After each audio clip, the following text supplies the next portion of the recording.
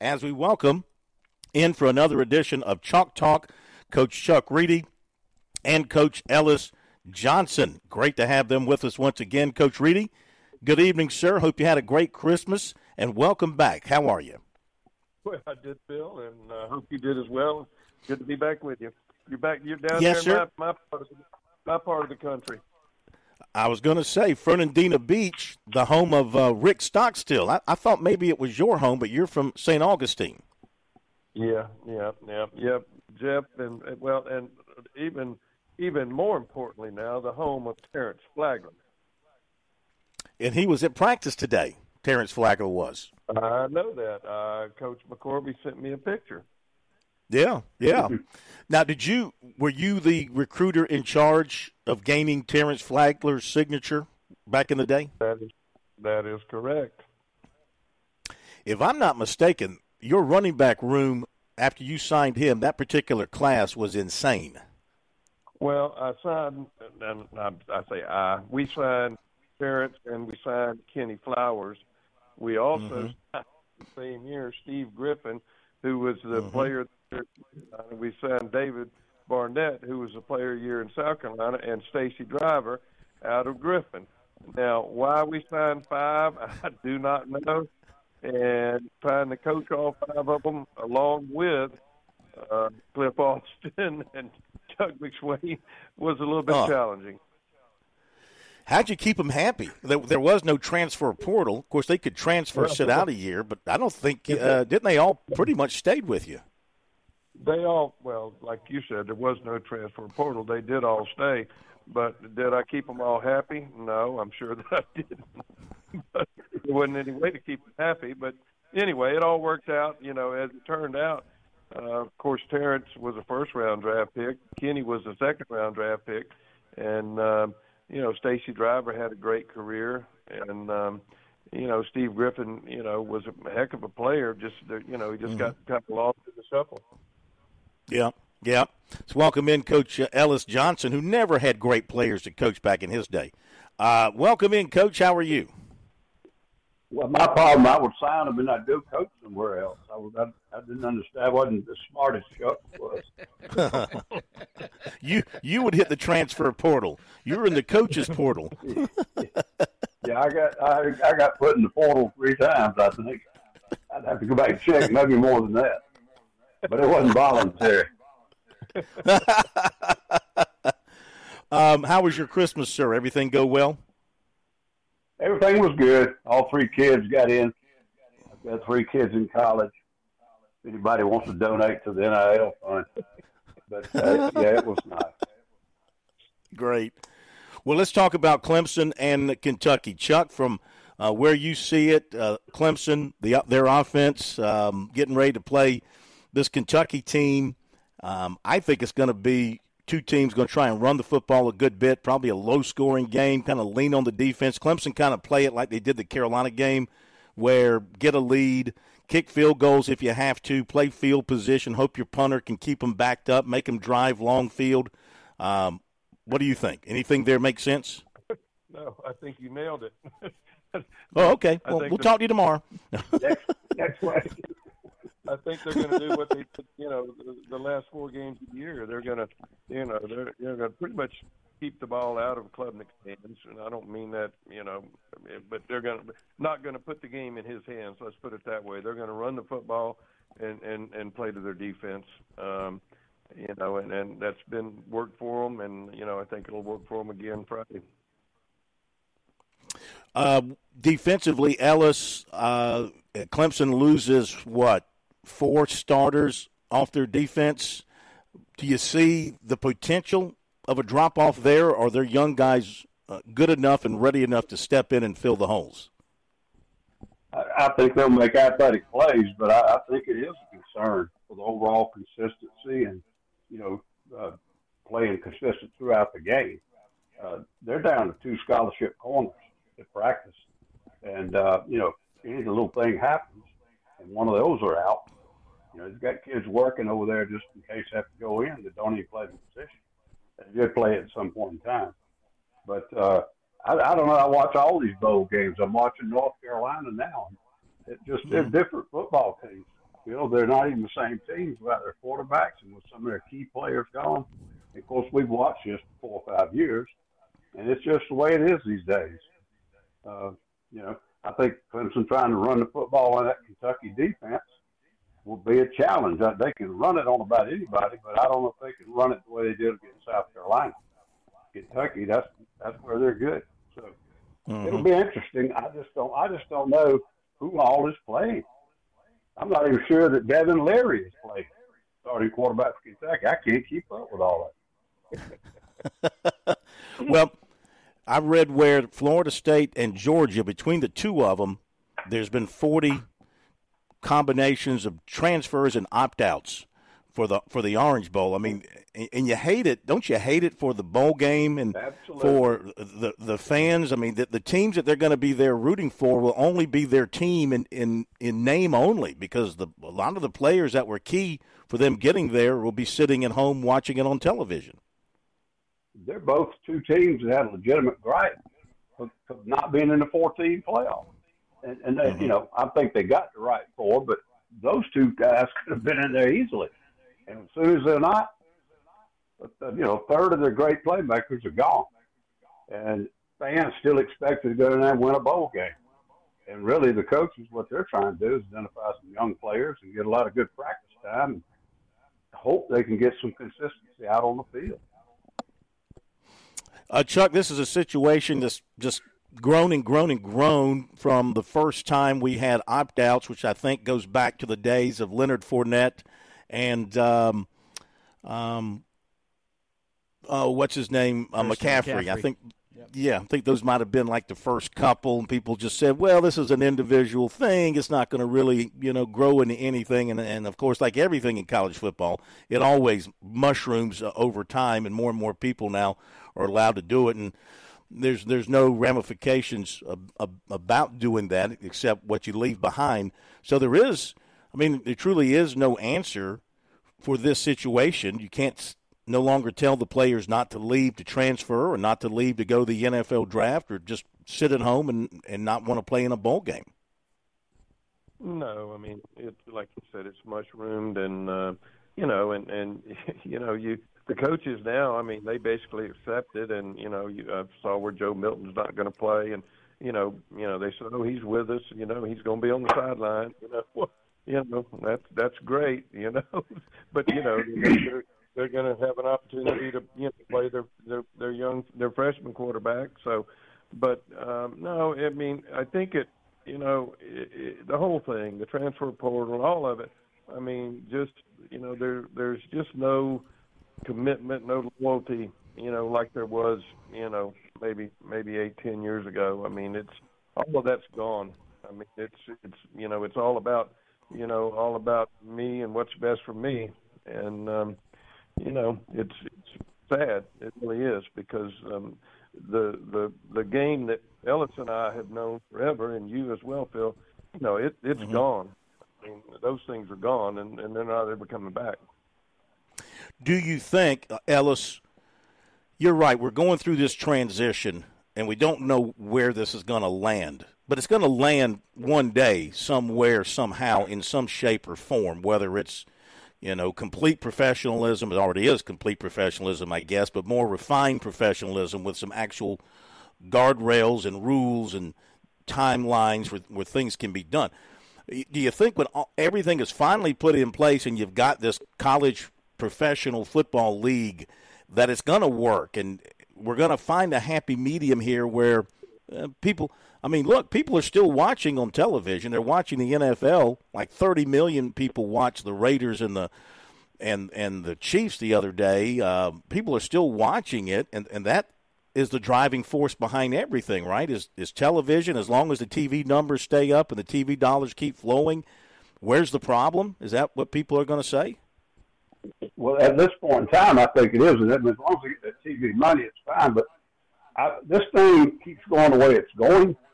On the money side of it, it's going to be like when I was about 5 or 6 years old.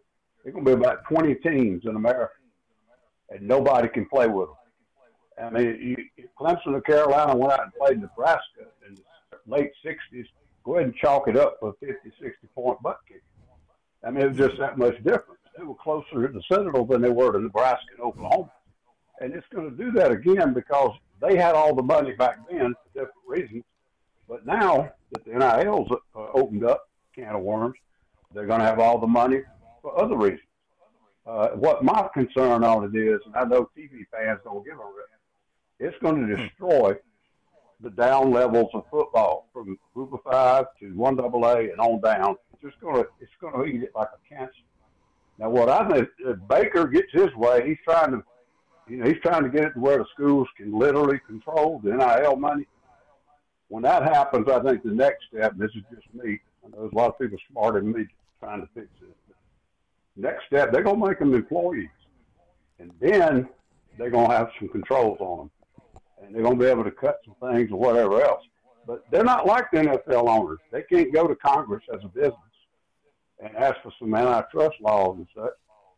Congress doesn't have time for them. And I don't know, it's just a mess. I think a lot of real intelligent people screwed it up. And I think, like they always do. If they think Washington's going to solve it, check that. Yeah, I agree there. Chuck, you were at Clemson with Terry Kennard. What do you make of these posts? First, the written post, and today a video post with his son about he's claiming that Dabo Swinney has singled out his son for harsh treatment at Clemson. And, of course, the son is transferring. But what's your take on that? What do you know him probably as well as anybody from your coaching days? Well, I know Terry very well. Terry's, a wonderful person, obviously with a great player. What I used to tell my coaches at Baylor and at Goose Creek or wherever I was, when you're dealing with parents, they're irrational. Don't try to be rational with them, because when it's their children, you're not going to be able to relate to them the parent, it's a different animal. And Terry, I don't know anything about what happened, but when it's his child, and he's going to be totally, he's going to be irrational about it. I mean, that's just the way it is with your children. And that's the way it is. So I don't know. Like I said, I don't know anything about it. It was obviously it's been a very bad situation. But it is. I don't know what to say about it, to be honest with you. Yeah, Ellis, don't know what he's hoping to accomplish by all this, because nothing's going to come of it from a Clemson standpoint. What are they going to do? They're not going to do anything to anybody about anything over this. So you just kind of wonder what he had in mind as an end game for this when they first posted on Facebook their complaints. Well, I think Chuck already summed it up. He's a great player and a good man. I coached against him in high school. And, we were at a camp together, opposing teams, and he's a good young man when he was there. It's just like Chuck said, you get a different blindness. I've just now got kids in college. I coached for 30-something years before I had them in college. I go back and think of some of the things I said to kids now, and I wouldn't dare say it to them, simply because now I'm a parent. And I understand you just don't do that. And it's just part of it. But I'm going to say this, and I'm not going to talk about it on the air. My son was in the same group who got disciplined. And I know exactly what happened. And Dabo hasn't done a single thing unfair to anybody. Now, he may have some freckles, but if there's one thing Dabo Swinney is not, it is unfair or abusive or tough on players. Good stuff. You want to continue, or is that it? I'll do it on the radio. You're on the radio. You just did it. No, that's what I said. I've said all I'm going to say on the radio. But I could just tell you, nobody got mistreated. Okay. Let's turn our attention finally to the Final Four, gentlemen, and what you see happening in the semifinals. Chuck, who you got playing for the championship?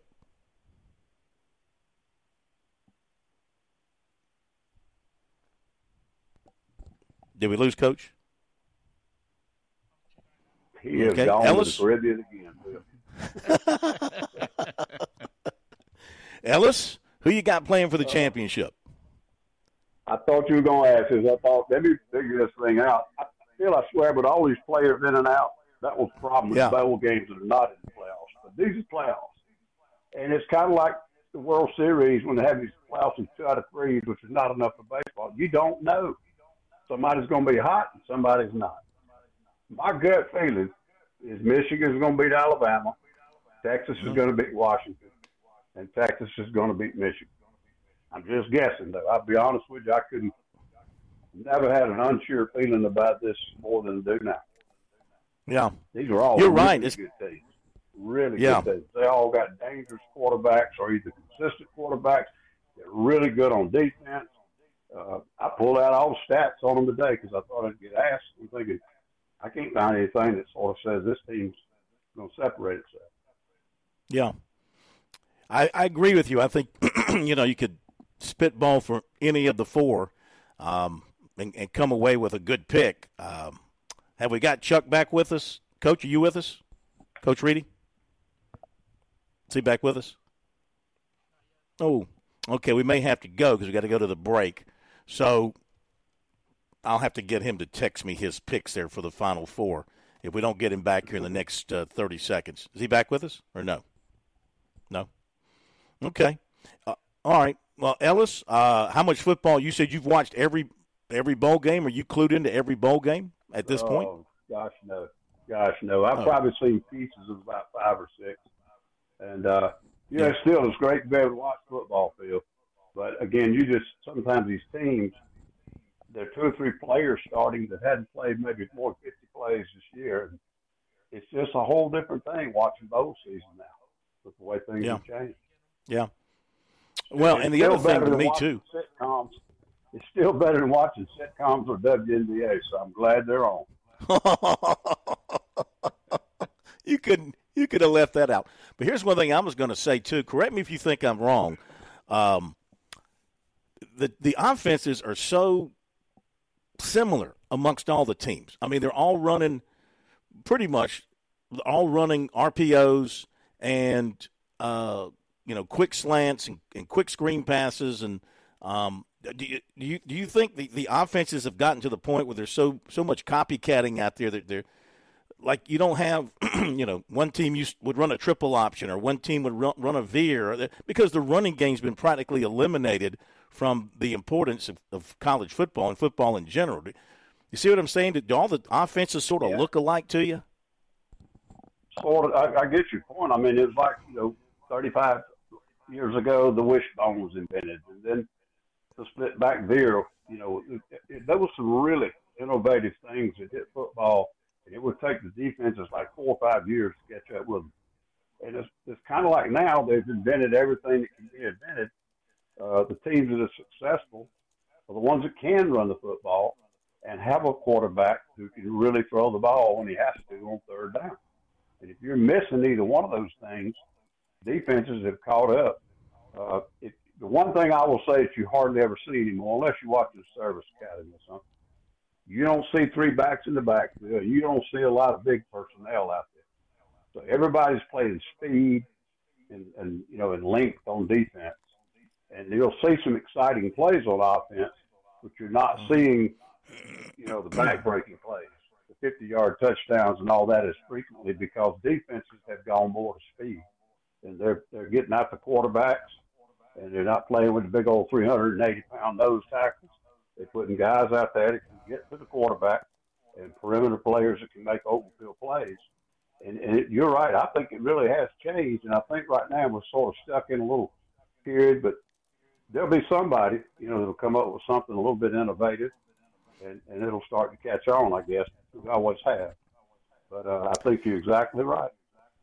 Well, and you're the perfect person for me to make this final point or final request because you being a lifelong defensive coach, after watching so much football, especially the NFL, I hate zone coverage. I hate it. And I don't know why anybody runs zone coverage. I would rather take my chance with a 6-man rush, or at least a 5-man rush or 6-man rush, and man up everybody across the board, as long as I got enough people to cover everybody, and take my chances versus continually watching these quarterbacks who you can't touch stand in the pocket for 4 seconds and throw to a wide-open receiver because, some guy playing a zone thinks the guy behind him is covering that area. Inevitably, he doesn't, and it leads to a wide-open catch. See my point? I hate zone coverage. Can we do away with zone coverage? Well, if you do away with it totally, you're falling right into the trap. And if you watch some of the NFL teams, a lot of them are playing more zone than you think they are. Now, they match up zone. They don't go drop on a spot on the field and wait for the ball to be thrown and break on it like we did back in high school. But they're playing zone concepts. And the more athletic the quarterbacks get, I think people are realizing you either got to play zone or you better have a spy, like a hole player we used to call it, where one of the safeties is dropping in the middle of the field and the other one's got the deep middle or whatever, and they play man-free around it. Somebody's got to have the eyes on the quarterback, or they break out for these 15, 18, 20-yard runs. So, hell, that's a safer play than throwing it down there that far. We played a lot of zone field when I was there. Now, I know. That's longer than we think it was. It's a lot longer than we think it was. And, Coach, you have to realize Phil is not condemning zone defense in college football. He's upset about the Packers playing zone defense in the NFL. That's really the root of the problem. Well, I think I'm sick. Some of them don't know how to teach zone coverage. They play so much man and so much blitz and all that. They don't work on zone coverage, and then when they try to run it in the game plan, it's got too many holes in it. If you got guys that can get to the quarterback, you can play zone coverage and be reasonable effective. You'll give up a bunch of 5 and 8, 10-yard balls, but you can eventually keep them from getting explosive plays. If you don't get explosive plays in the pros, you don't put up points. You have to have explosive plays. You cannot move the ball in that league, and that's the way the top level of college is getting. Too many great athletes on the field on defense, and so you'll see them give up yardage and everything. But you see the teams that don't panic when that happens, and they always end up keeping them off the board.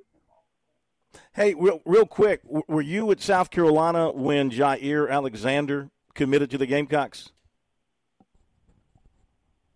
Well, I don't remember who that is. Cornerback. He was from outside of Charlotte. He decommitted, went to Louisville after Spurrier made his comments about only coaching like 2 or 3 more years. He was in that group of 7 that decommitted. The reason I bring this up, he plays for the Packers. Yeah, I was not there. I remember what you're talking about. He plays for the Packers, and he's one of the best corners. He's been hurt a lot. But anyway, Sunday in Charlotte, he was not a team captain, but he went out for the coin toss with the other team captains and actually made the call for the Packers on the coin flip. He wasn't supposed to be out there, but he went out there because he's from Charlotte. And so the Packers suspended him for a game for action detrimental to the team. He almost messed up their coin toss. I didn't know if you had recruited him because he was originally committed to South Carolina. Just thought I'd throw that out there. Just another thing with the Packers been going on this year. Yeah, he walked out with the captains. He wasn't one of the captains, and he actually called the flip, but the heads or tails. Told he could do it. He was not told he could do it. No. Oh my God. No. Hey, we got to go. Yeah. Well, we're almost winning. Thank you, sir. We'll talk to you around the national championship game. We'll be right back.